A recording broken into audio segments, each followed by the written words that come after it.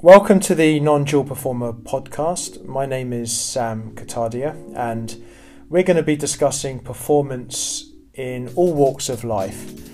And we hope that this podcast will develop your curiosity and your insight around what it means to perform well.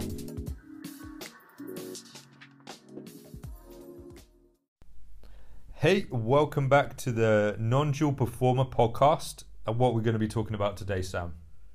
Probably heard of this chap, one of my favourites, Alan Watts. Alan Watts, brilliant. You a fan? I am actually, yes. And I like to listen to his commentaries, and I like a lot of his message. Definitely do. But it'd be good to look at him as a figure in a little bit more depth, because is it right that he was a raging alcoholic? I think he liked to drink. I don't know the ins and outs of it, but why is he popular? I mean, the thing is, you often these non-dual explorers and those who are spiritually motivated are vegans and, meditating every day, doing yoga, doing sort of spiritual stuff, maybe a couple of weeks in India if they're lucky, to get away and find their spirituality again. But I think that's why Alan Watts is so popular. It's a joke. Anyone that thinks that they can find who they are outside of themselves, it's a bit like a dog chasing its tail. And certainly for me, what resonates for me with Alan Watts is the humility to be able to call that out and to say, look, it's a big cosmic joke to a certain degree, and any sense of trying to find spirituality in the world of form is probably the one of the biggest paradoxes going. And I think a lot of his lectures use metaphor, use quite powerful narratives to illustrate the futility of seeking out there to get somewhere. And I think he learnt that during his time over in the living in sort of Eastern cultures, is that meditation, his experiences of meditation were about exhausting the search.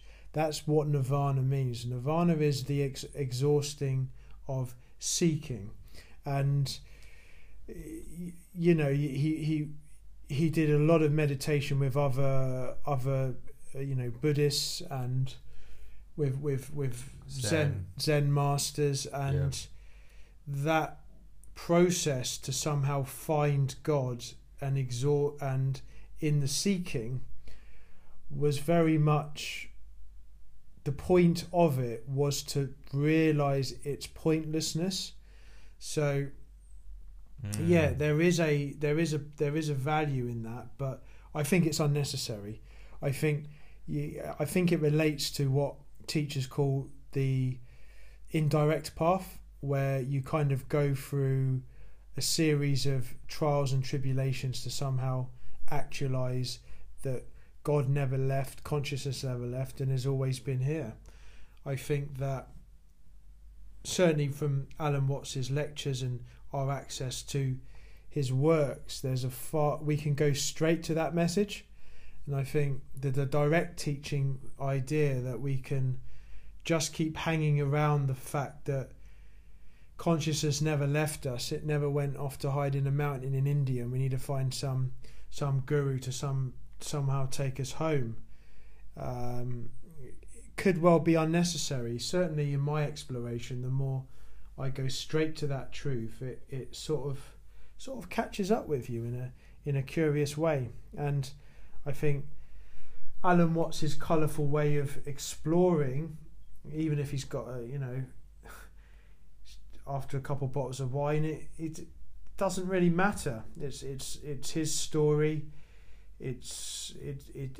Stories don't need to look a particular way in order for us to communicate powerful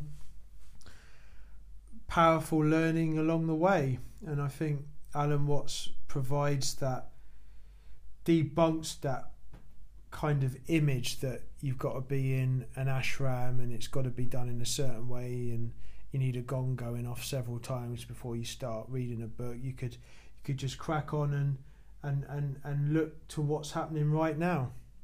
Yeah, I completely resonate with that because, you know, I honestly don't care if the man had a drink before exploring what really is. The fact is, it's so courageous to be that real and not rely on an image, an ideal, a belief structure in order to hold up what you say. And I always got so much value from all his lectures.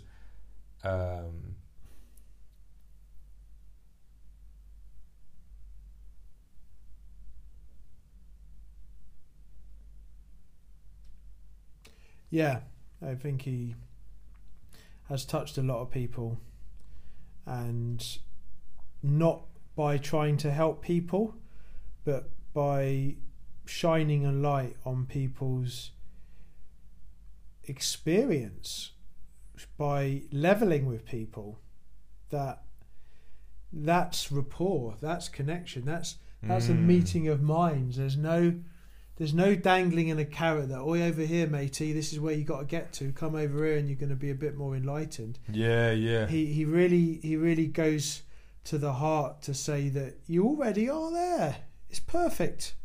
Crack on and live your life. Let it unfold in lots of different ways, and we can't ever stop waking up to that message.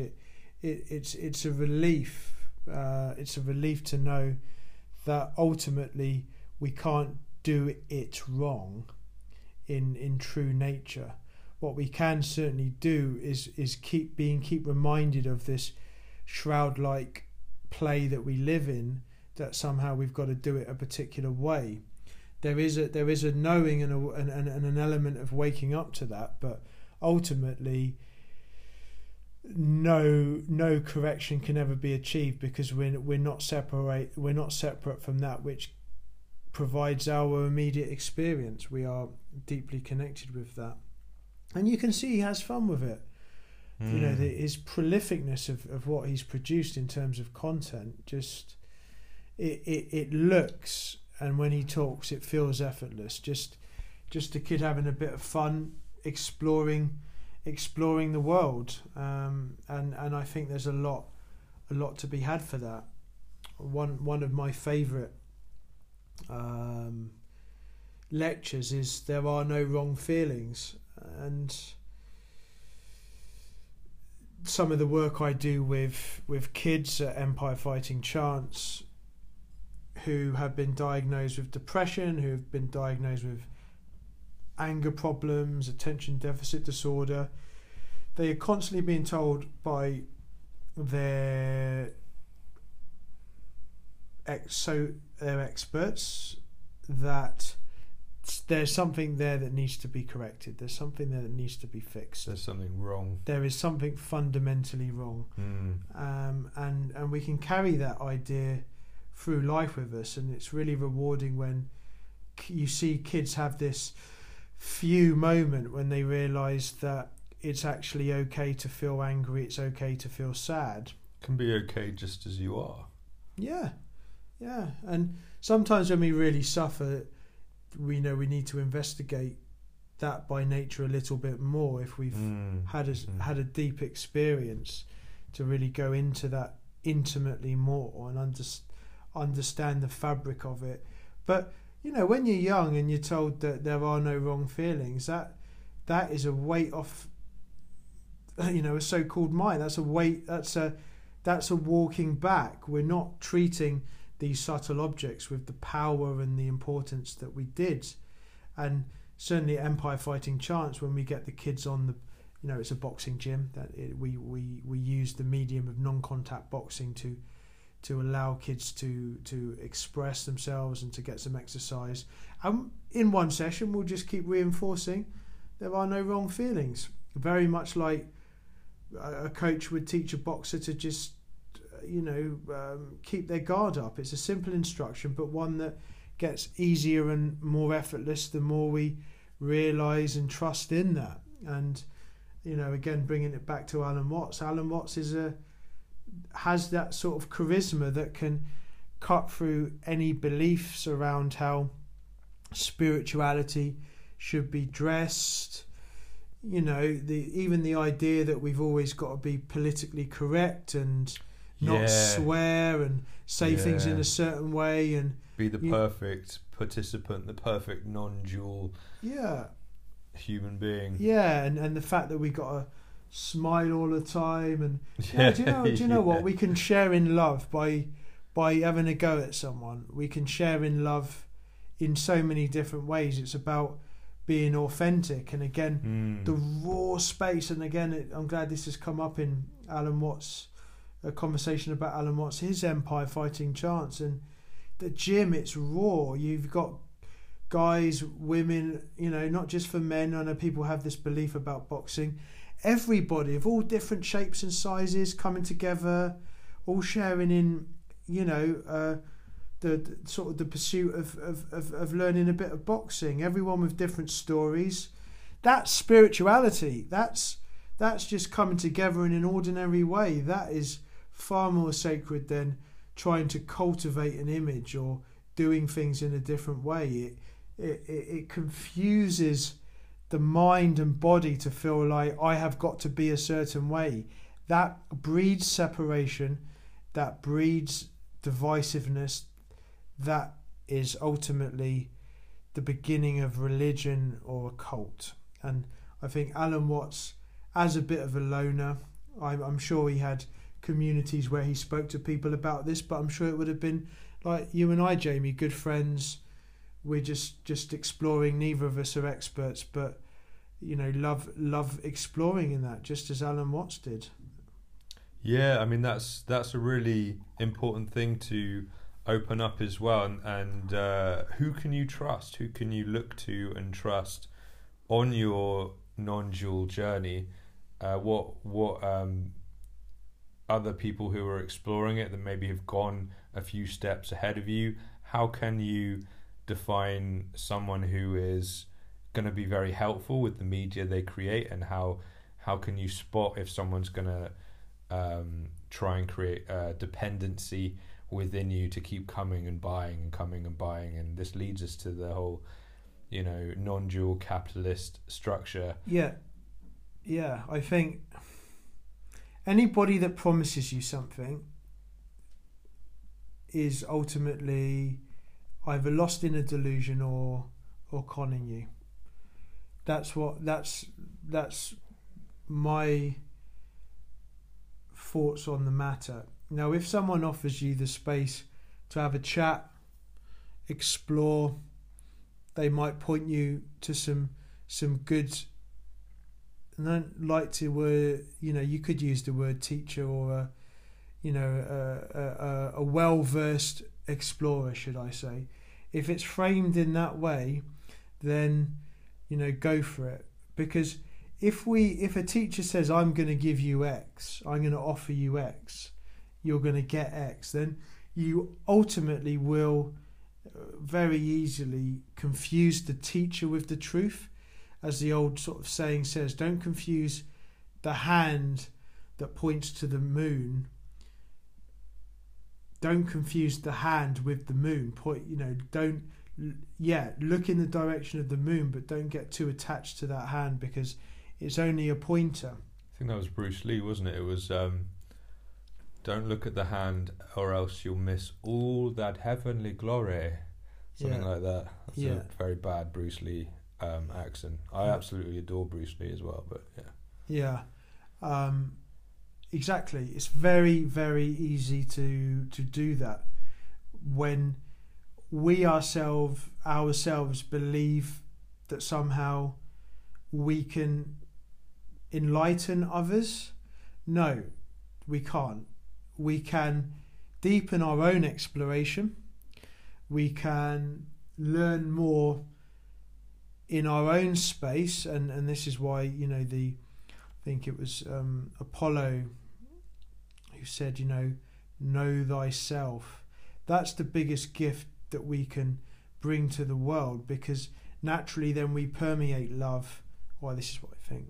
We permeate love, freedom, peace, lack of attachment. Naturally, if we somehow think, right, I want to share this with the world in order to somehow fix the world, then we are up our own arses, basically. And we breed misunderstanding. That doesn't mean you don't call out hurt and harm and pain in the world, but it really must be done in a way not to judge, not to blame.